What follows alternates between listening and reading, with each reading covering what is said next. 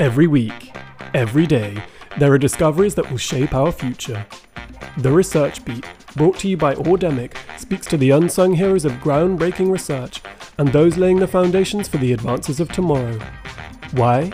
Because we believe the more we discover, the more we connect the dots, the more we push our understanding of the world forward. 1, 2, 3, 4. This week on The Research Beat, our guest is Julia Bornemann, PhD candidate and Psilocybin study manager at the Centre for Psychedelic Research, Imperial College London.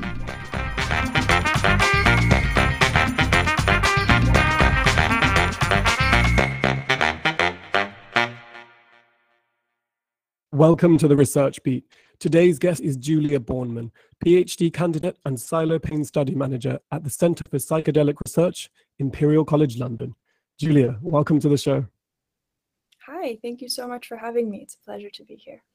Julia, your research is in psilocybin and various conditions, including chronic pain. So let's start with psilocybin. Can you tell us what is it and where does it come from? So psilocybin is a substance that kind of falls into this group of quote-unquote classic psychedelics. You might have heard of these kind of drugs before. They come from these Greek words, psyche and delos, which basically mean mind manifesting. And this is quite a romantic notion that was first thought of by Aldous Huxley and Humphrey Osmond. But it encompasses this group, which includes psilocybin and other substances like LSD or DMT, which is found in ayahuasca. And psilocybin specifically is found in magic mushrooms, which many people might have heard of. And those are mushrooms which grow naturally, actually all over the world in various different species.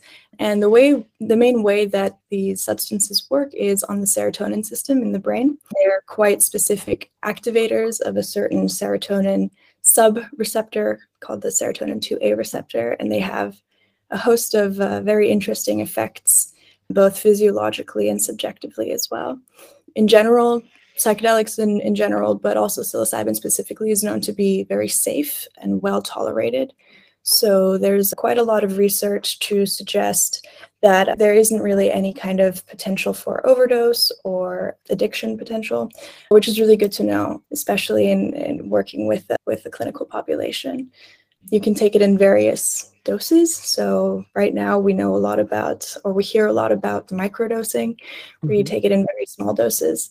But more typically, these drugs have been taken in quite high doses, and those can cause some pretty profound subjective effects. And those might affect people's perception, their emotional experience, their psychological experience, their physical experience. So it's a very multifaceted kind of thing to go through.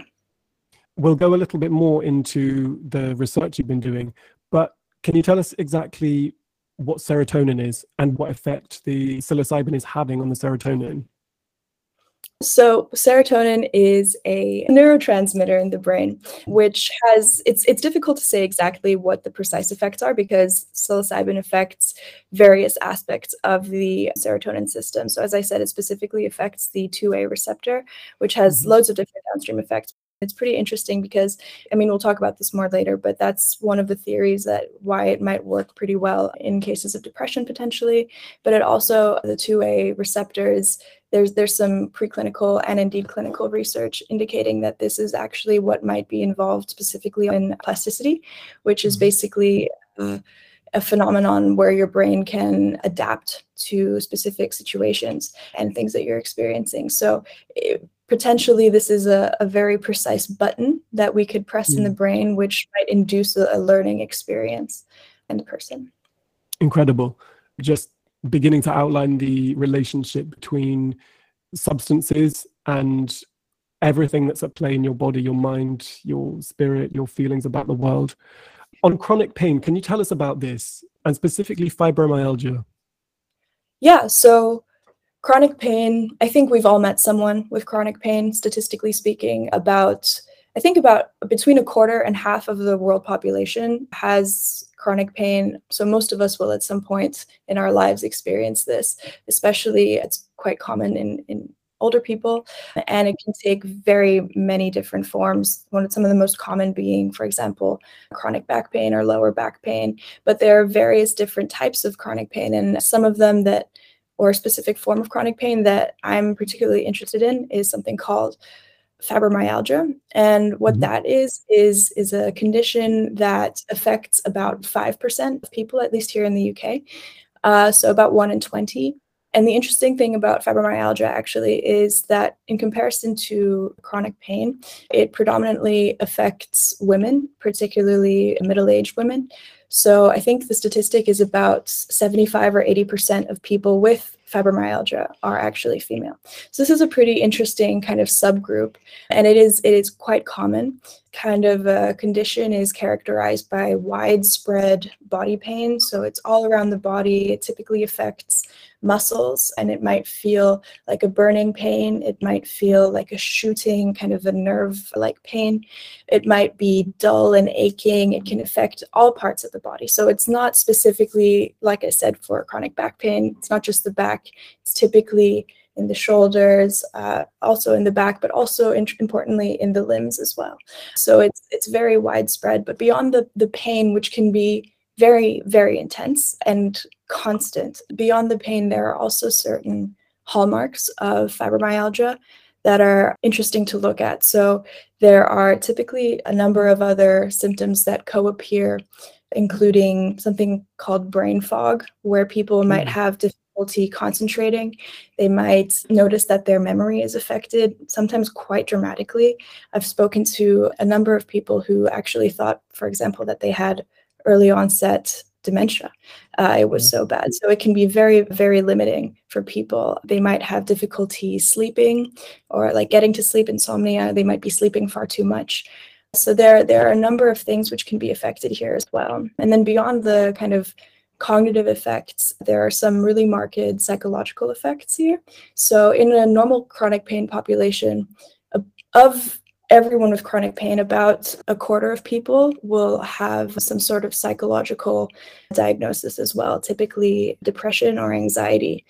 And if you look at a fibromyalgia population, this is disproportionately much higher. So instead of about a quarter of people, it's estimated of about 60 to 80% of people have this. So we notice that there's a very interesting kind of hallmark or footprint of this condition, which when taken all together can be extremely debilitating for people. The treatment right now is not excellent. A lot of people are still really struggling, and that's not because people aren't, or at least clinicians are trying very, very hard to help them, but it's because we don't really know what causes fibromyalgia, which makes it, to me, especially interesting. Again, there are some hypotheses. It might be an immune condition, some people think. It might be a kind of inflammatory in nature. But there are also certain hypotheses which think that it might actually be psychological or traumatic in nature, potentially. We might have heard the term psychosomatic. Oftentimes this is used to really downplay people's experiences of pain and perhaps disenfranchise some people and make them feel not heard. But in this case, it can be very real. You know, people's suffering is valid, and it is a real experience, but it might have causes which are not directly an injury to the body, for example. So it's a really complex condition with lots of question marks, but to me that makes it all the more intriguing. There's an incredible spectrum that you just described there between low levels of pain and pain throughout the whole body that may last for days, weeks, months, or even your whole life. So this is a subject really touching everybody in one way or another. Yeah, you can also see it in that this is true for everyone with chronic pain, but in a lot of the patients that I speak to, when you said it touches everyone, it does through the reverse effect as well, in that because this is quite a common condition, we know it's quite likely that we've met someone with this, but people with this condition, especially if it's progressed quite far, if they are quite debilitated, oftentimes people will really remove themselves from social situations. And this can be really, really difficult and compound some of these symptoms that we were speaking about before.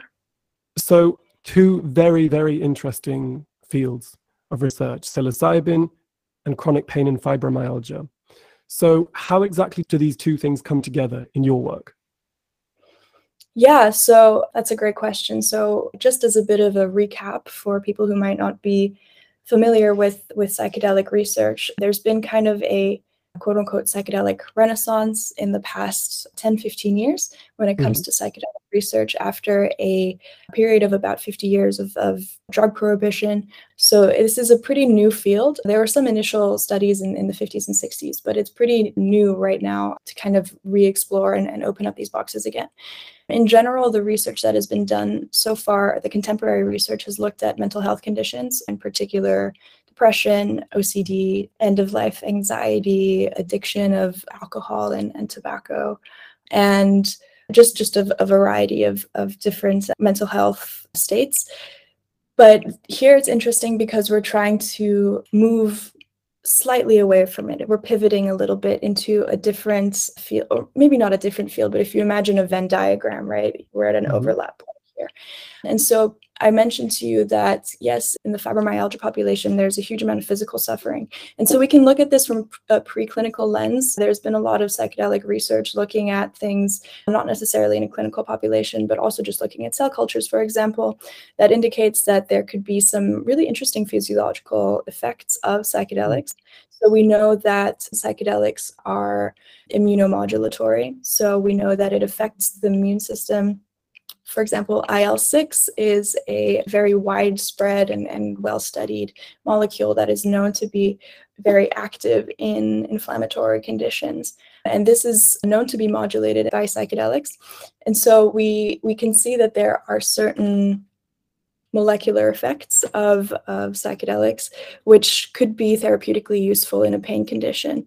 Beyond this, we also know that psychedelics can affect downstream pain regulation. So pain is communicated through nerves, in particular also up through the spinal cord into the brain. And then the brain also speaks to our nerves in the body in return. And this is known as kind of a descending pain system. And we know that psychedelics can modulate this pain system. We don't have a lot of details yet, but this is a really interesting avenue to explore. I mentioned that in the 50s and 60s, there was some initial research with psychedelics, and some of this did look at psychedelics with chronic pain. It was mostly focusing on LSD, but there were some initial points to indicate that there might be an analgesic or a pain-killing action of these substances. So there is some kind of evidence that may suggest that psychedelics could affect pain directly. There's actually a cool new study that was done by a team in Maastricht University looking at low doses of LSD, and they found that there are analgesic effects, so that it reduces people's pain perception. And there are also more kind of systematic things or system-wide things that might be interesting to look at. So I mentioned that there's a significant kind of psychological effect in people with chronic pain, specifically also with fibromyalgia. And we know, or at least the data would indicate so far, that psychedelics might be beneficial in things like depression and anxiety, which are also very common in people with fibromyalgia. So we could think that perhaps by targeting this experience of the side of the pain experience, perhaps we could improve someone's overall well-being.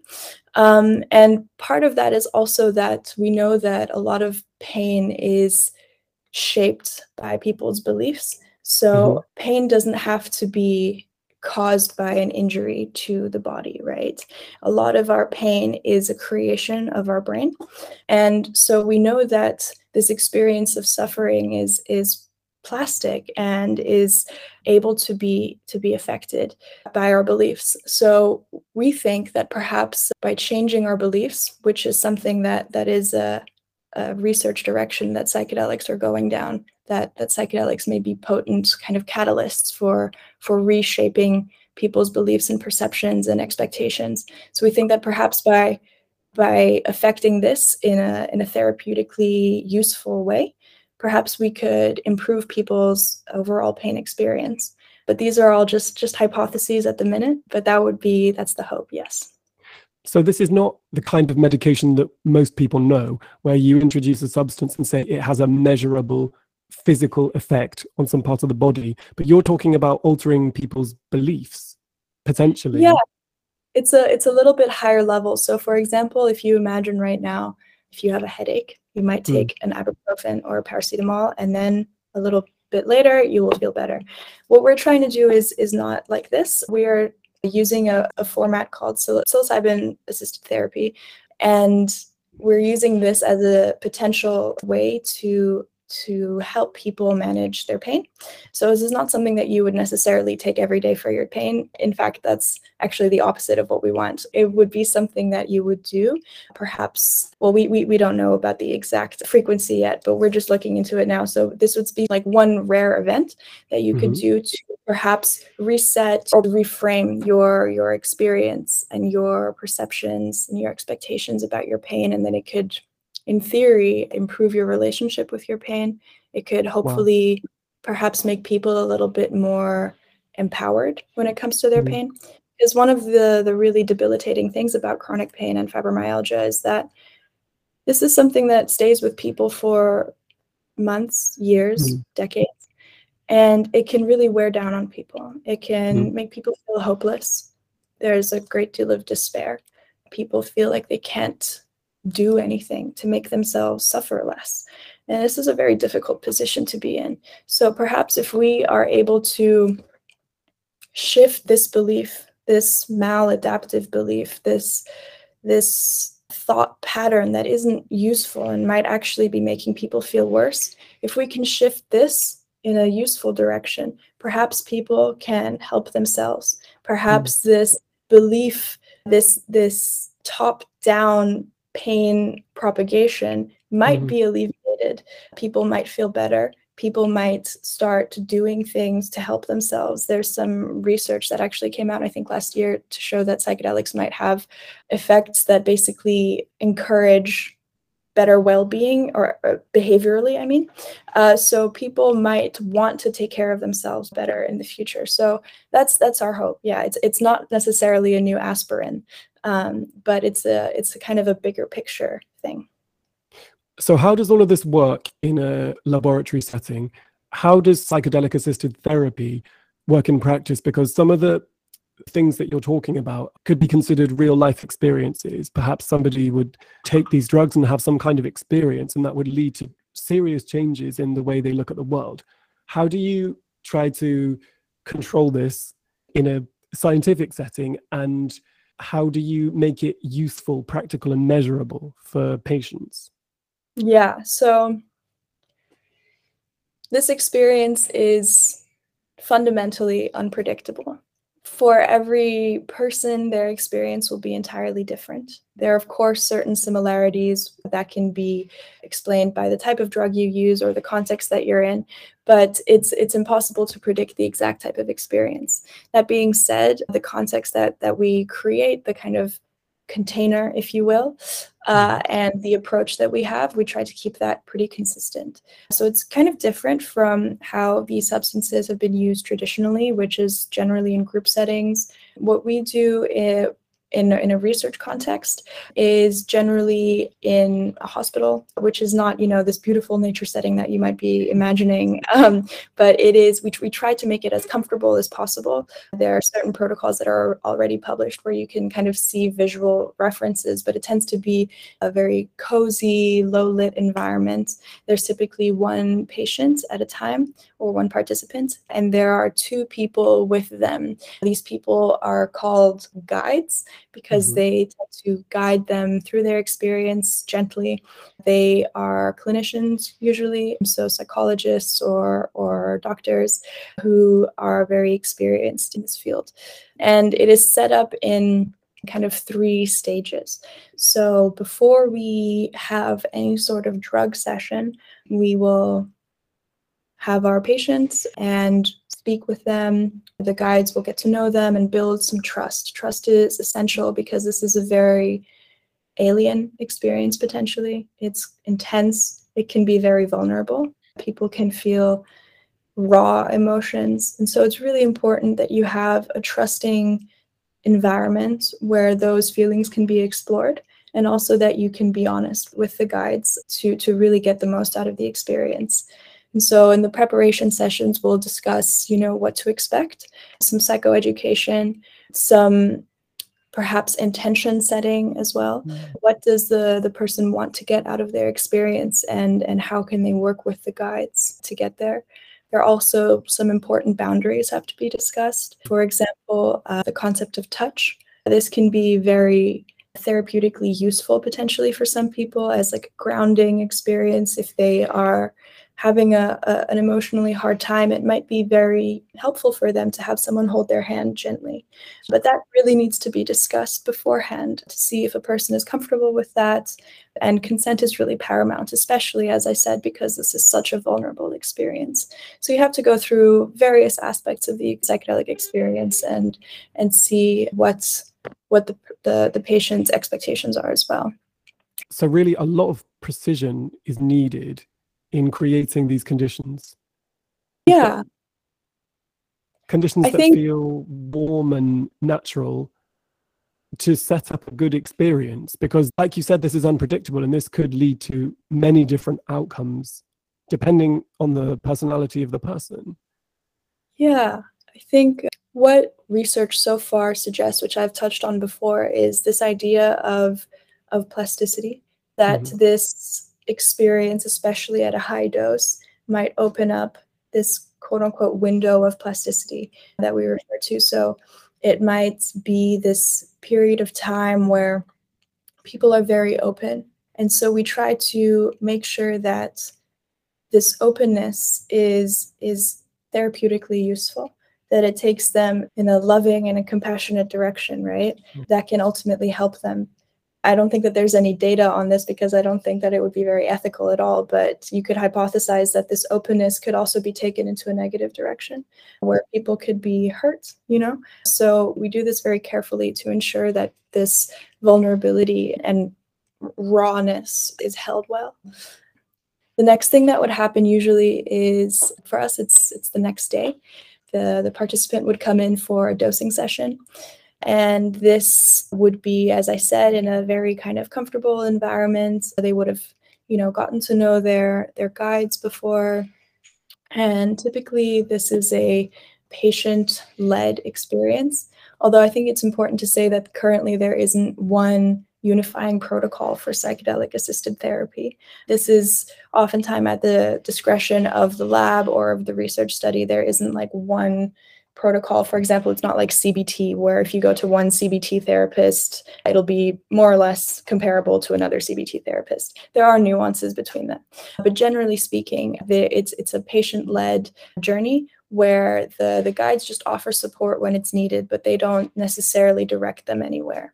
So it's an inward journey for the patient. So typically they will lie down in a comfortable space. There'll be a very intentionally chosen playlist because we know that music is an essential catalyst of this experience. Their eyes will be closed, and for any onlookers, it might look quite non-eventful, but actually it's very intense potentially. And the guides are just there to support them through that experience.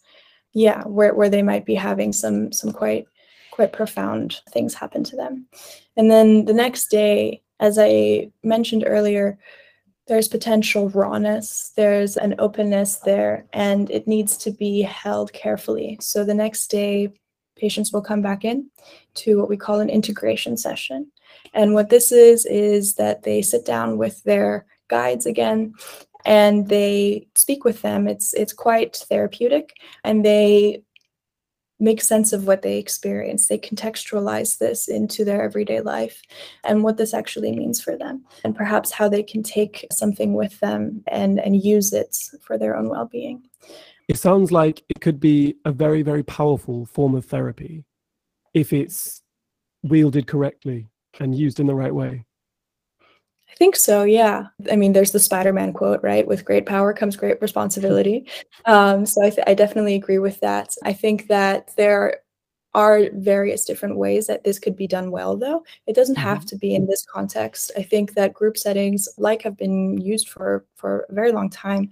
Traditionally, those could also be very powerful, but those also use certain elements of holding and of warmth that I think are essential. Perhaps they might lean on the community a little bit more and the sense of social connection. But I think that, I think if these powerful experiences are held well, they can be really beautiful for some people. 1, 2, 3, 4. The Research Beat is brought to you by the Audemic app, a platform for students and researchers which allows you to listen to academic articles and take notes easily. On the go and simple to share.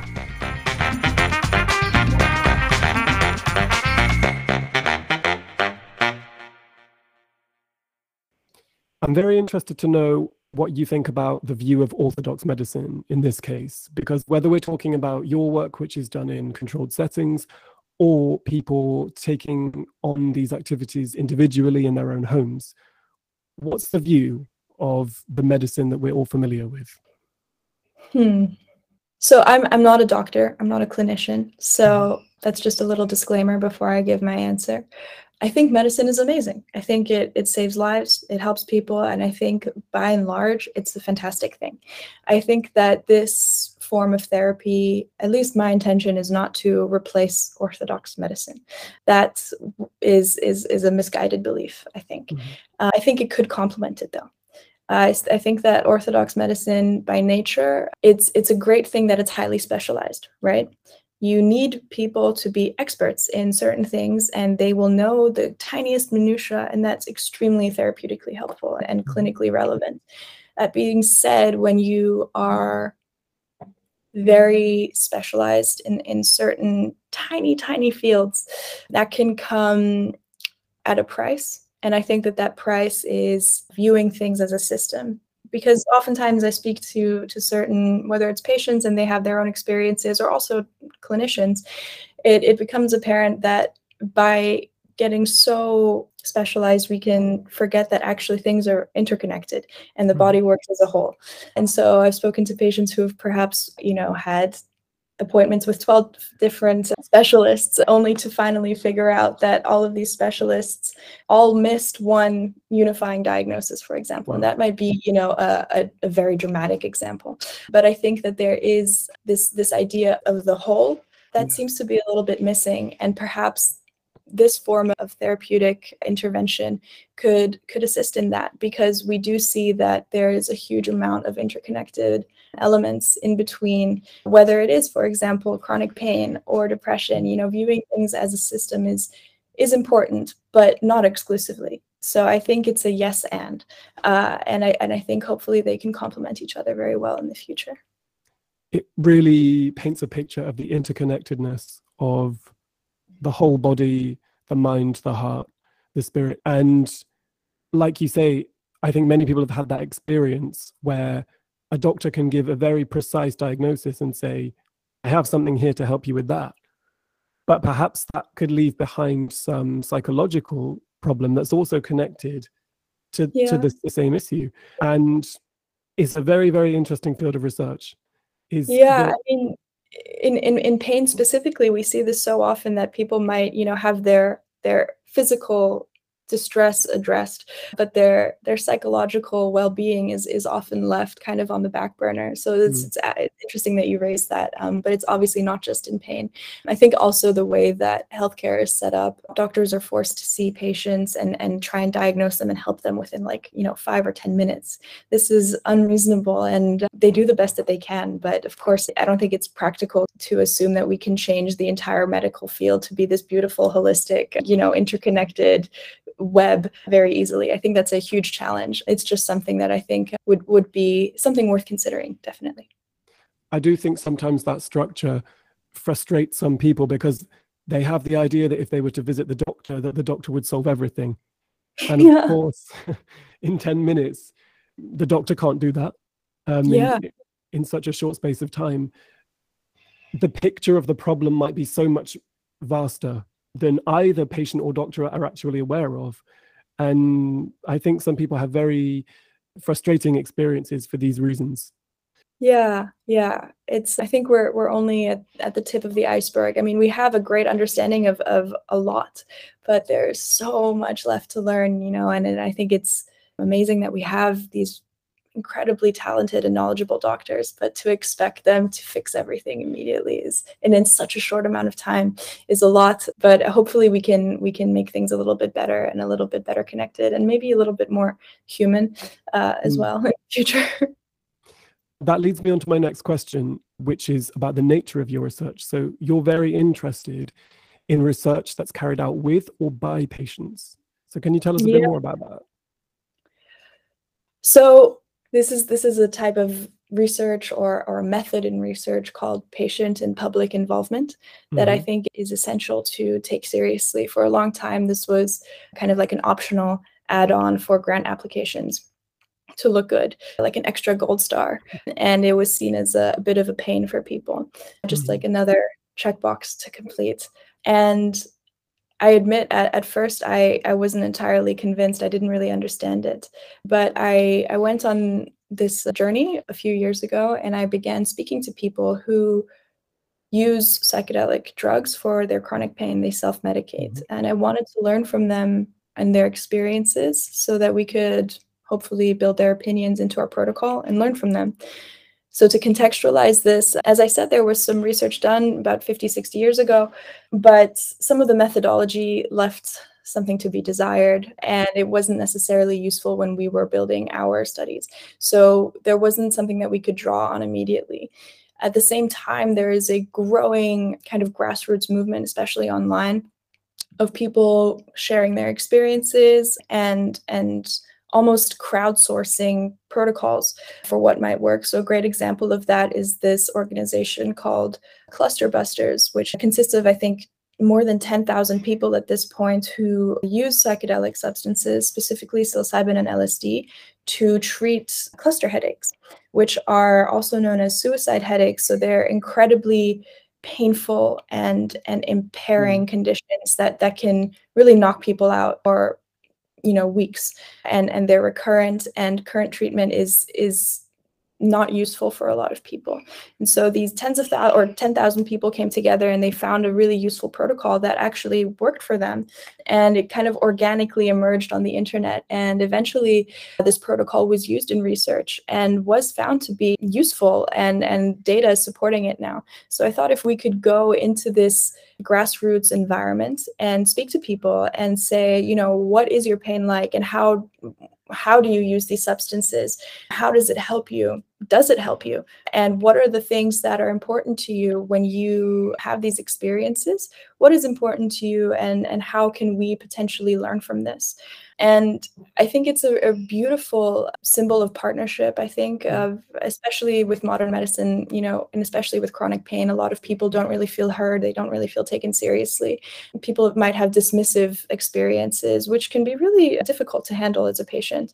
And so by partnering with patients, we know that this type of research produces more relevant outcomes because patients have directly had an influence on what is being investigated, and they know that this is relevant to them. And so they actually take the outcomes more seriously. We know that people are more likely to stick to treatment plans if they know that there has been patient involvement going into it, or even if they don't know, but it just makes it better for them. So there are better outcomes. It also means that the research is transparent and accountable, which I think is really important. But beyond that, also on a practical level, it's cost effective, because it means that we don't have to troubleshoot and trial and error various different things. If we've spoken to a number of people and we see that this is a trend emerging on its own, there's a better chance than just shooting in the dark that this trend might be useful. And so if we kind of use this approach, it can be very time effective and also cost effective. So it's an efficient approach. So I tried to do this, and I interviewed some people, or I had some discussions where we basically tried to co-produce an approach for us for this study that we were designing. And it was really, really eye-opening. And I'm very glad I did it. And now I think it's certainly so much more than a checkbox.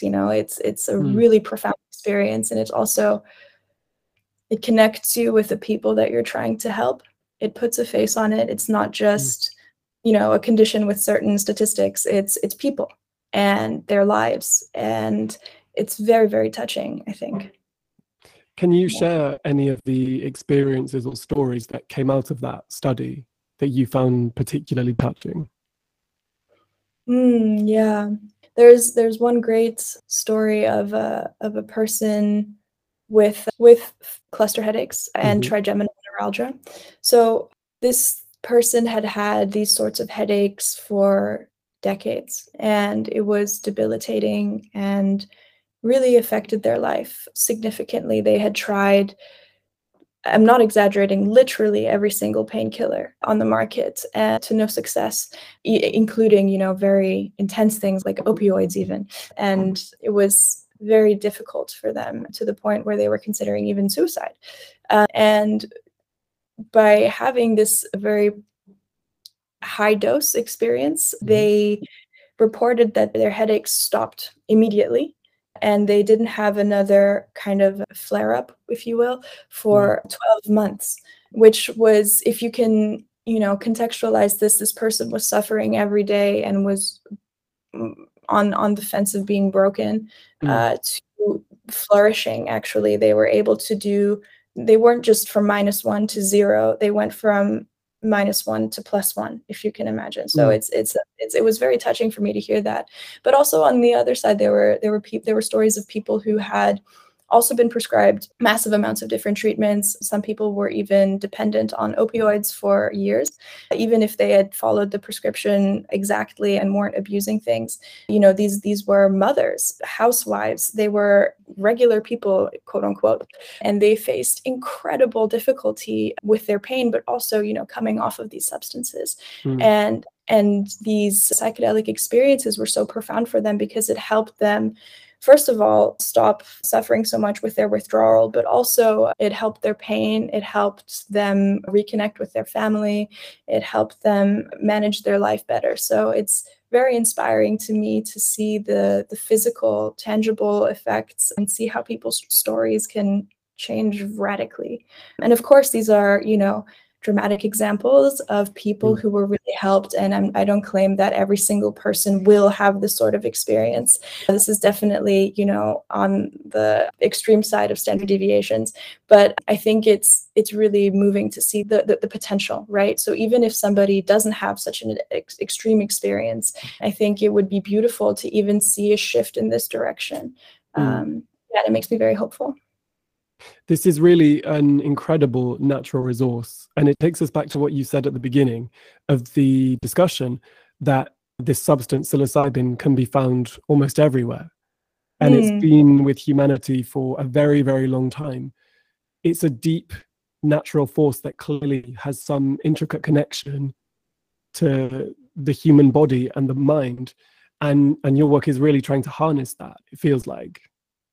Yeah, I mean, I don't know if there's some esoteric quintessential connection between these mushrooms and the human spirit. That would certainly be a beautiful notion. But there is, there's something there. And Mm. I'm very interested between the relationship and the potential that lies there. I think it's beautiful, especially if done carefully and with intention. Mm. Yeah. That leads very neatly into my next question, which is a little bit broader. Do you think that drug-based research like yours has a reputation problem? Hmm. I think there's an interesting kind of interplay going on here Hmm. between some skepticism through decades of misinformation, of demonization of these substances on the one side, and on the other side, there's a great deal of hype right now. Hmm. So I think that the reputation of these substances is extremely varied. So I think that we have to be really careful how we go into this. So I think that we can't claim that, for example, this is going to, I'm sure we all have different versions of the story, but the guy down the road took LSD once and it scrambled his brain and he's never been the same since.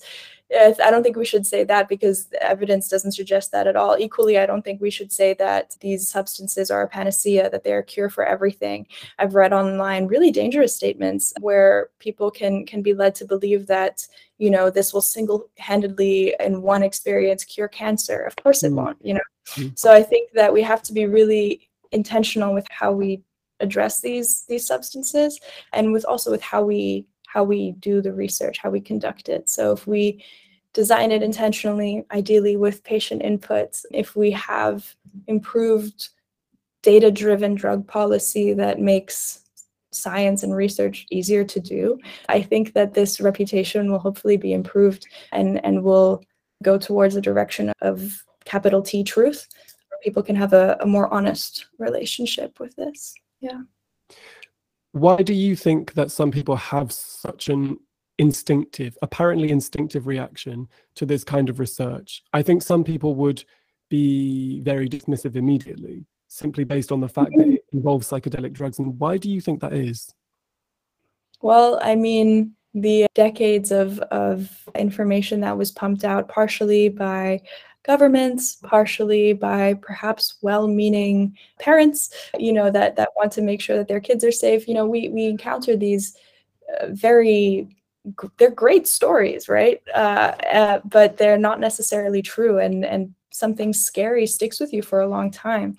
I think perhaps people also, you know, might have seen the potential adverse effects of these drugs. So they're not just beautiful. It's not just something that could change someone's lives for the better. I think if you take it in a tricky context, if you take too much, for example, or if you don't know that you're taking these substances, I think they can be extremely scary, and they can not a good thing for people, you know?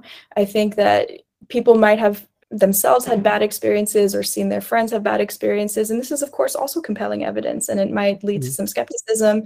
There's also a lot of, how shall I put this, pseudoscience around these substances, where some quote unquote real scientists might be a little bit skeptical because it's easy to kind of muddy those waters, even if there is truth there, or at least something compelling there. So I think that the skepticism, sure, I understand where it's coming from, but I do hope that people are open, right? Because the point of science is not to blindly defend some theory. It's to see data and assess it critically. And then if it is compelling, you know, be open to that. And I do think that the data is compelling for psychedelics these days. So if people are, you know, very gung-ho against it, perhaps maybe they should relax a little bit, but to each their own.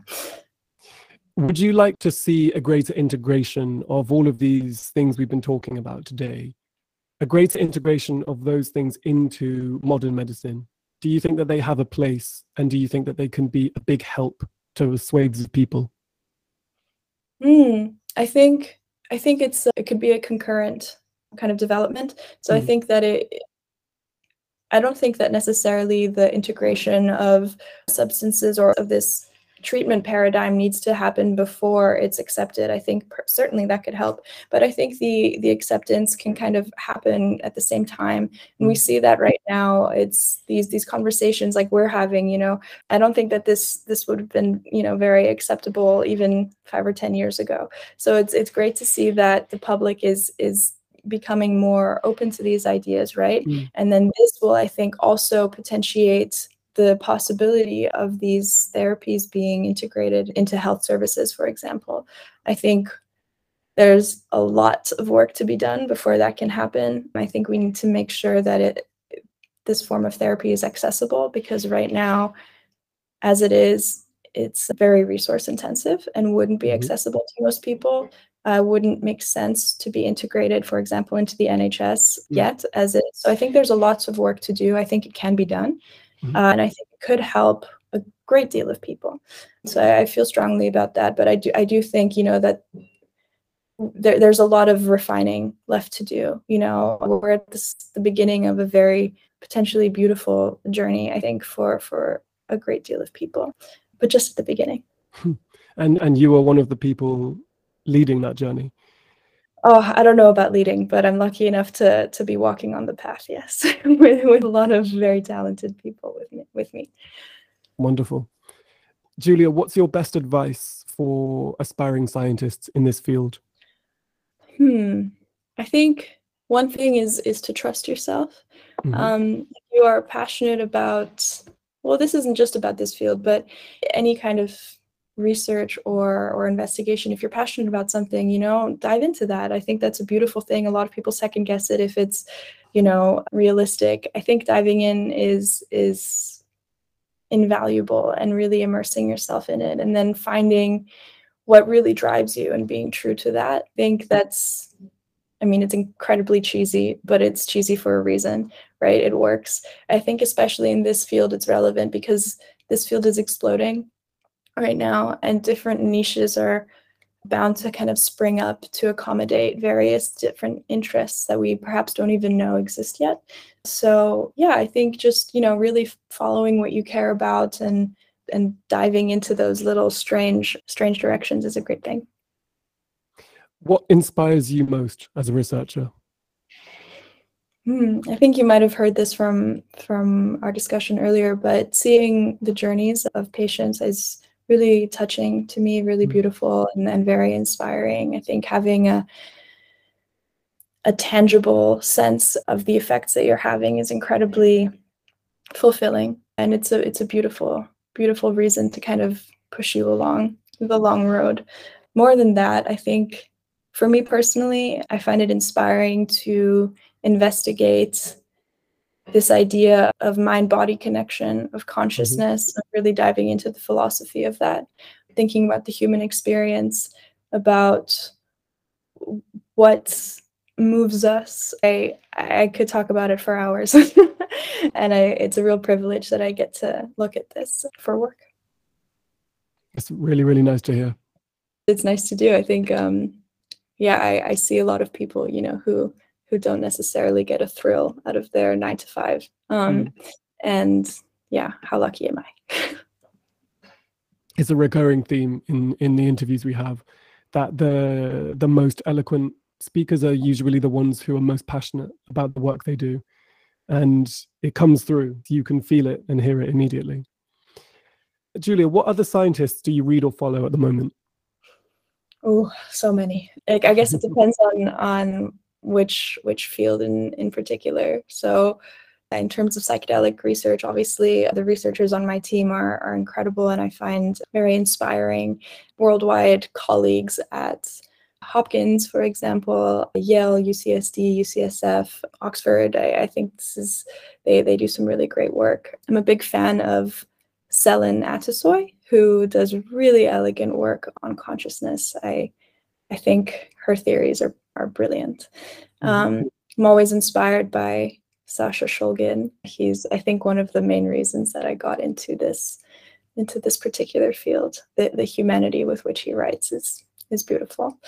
I also like not necessarily academic institutions. I mean, those are great, but I think kind of more passion-based research or think tanks are Mm. great as well. There's one called the Qualia Research Institute, which I find really interesting as well. There's some chronic pain researchers, which I think are fascinating. In particular, Mick Thacker and Lance McCracken do really beautiful work. And yeah, I mean, I could go on at length, but that's just a taste. Thank you so much for that. So, our final question: how can our listeners reach you if they're interested in learning more about your work? You can find me on LinkedIn, on Twitter. Both are just my name. Mhm. Also on ResearchGate, it's the same. And if you want to kind of keep up with our work at the center, we have a website. If you just Google the Center for Psychedelic Research at Imperial, you can find it. And that's probably also the best place to find out more about the study that I'm working on, Psilocybin. So if you're interested in that, we also have a website there. Wonderful. Just tell us briefly about Psilocybin. Oh, so Psilocybin is a study that we're currently recruiting for, actually. And one of the, well, as you might have noticed from our discussion, the main interest here is to investigate the effects of psilocybin-assisted therapy on a fibromyalgia population.